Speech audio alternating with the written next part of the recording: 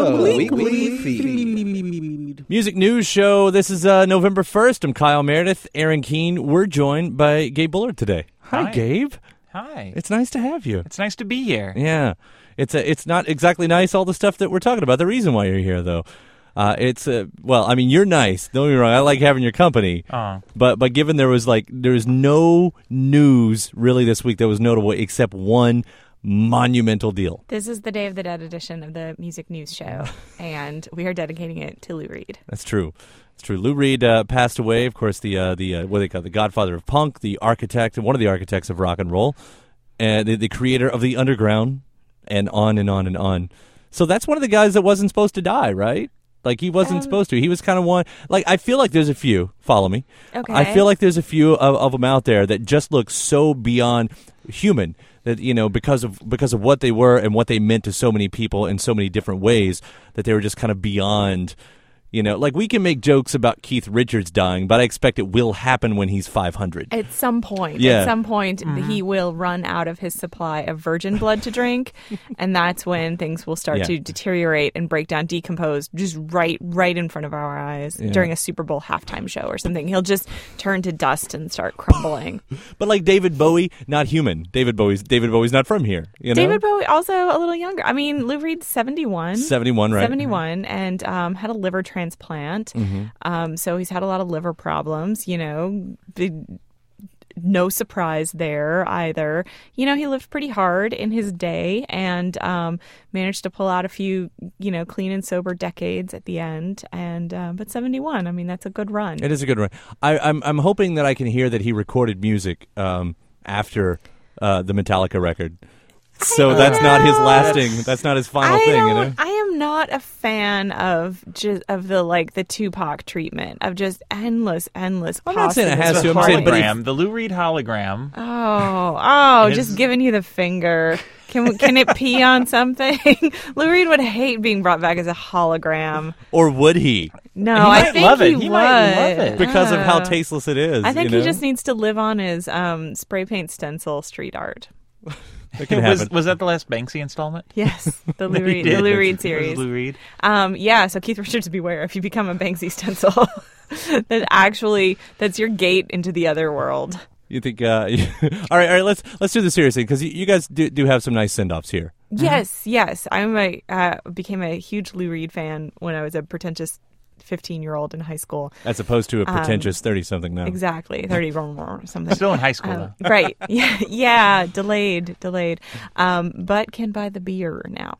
Came to the Velvet Underground the way that a lot of pretentious 15-year-olds come to the Velvet Underground, which is to say through the Andy Warhol Diaries. Mm-hmm. Yeah, that route. But really, came to just adore him really as a person. Even his kind of spotty solo career, Magic and Loss is still one of my favorite albums. You gotta love. I have it on cassette still, and because I drive a 15-year-old Volkswagen, I still have a cassette player, and it's like the one cassette that I hold on to, and so I pop that in whenever someone else that I know is dying of cancer.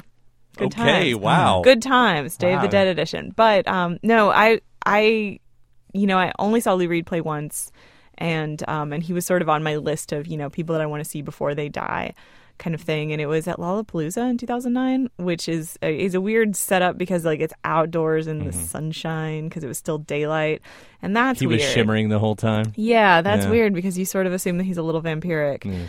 He went on late, which you're not supposed to do at that festival, and he only played 6 or 7 songs, which means he played these long extended 10 and 15-minute versions of them. And he went from he just completely wandered away from Paranoia and the Key of E into this 7 or 8 minute block of just ugly, janky distortion. And you could feel the crowd almost starting to turn on it. He was so masterful at how he could do that. People were almost about to chuck a water bottle at his head, and then all of a sudden the distortion broke and he went into Waiting for the Man, and it was amazing. So then it just hit. It brought down the field. Yeah. So Lou Reed could do that to you. He could frustrate you up to the point of being I kind of want to punch something or someone, and then the moment of sublime. Yeah. I wish I hate to follow that. I wish my story were anywhere near that because I learned about Lou Reed from the Friends soundtrack. Did he do the theme? Is that who my that God. was? He is on the Friends soundtrack. And what? the Lost Highway soundtrack, he covers This Magic Moment, and it's fantastic. I think that might have been on some other releases, too. But I'll actually, I can't think of the song right now that he had on the Friends soundtrack, but it's great. It's one of the highlights of it, obviously.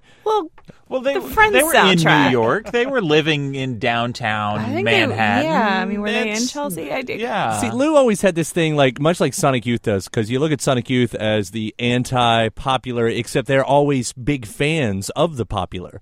You know, I mean, they, you know, Sonic Youth were actually big fans of Madonna. We're actually big fans of Mariah Carey. They're guest starring on 2.5 Men They next were on season. They were on Gilmore Girls. You know, I feel like Lou Reed was actually kind of the same thing. He was so anti all of that, but you could always kind of, and maybe that was kind of with Lori, his wife.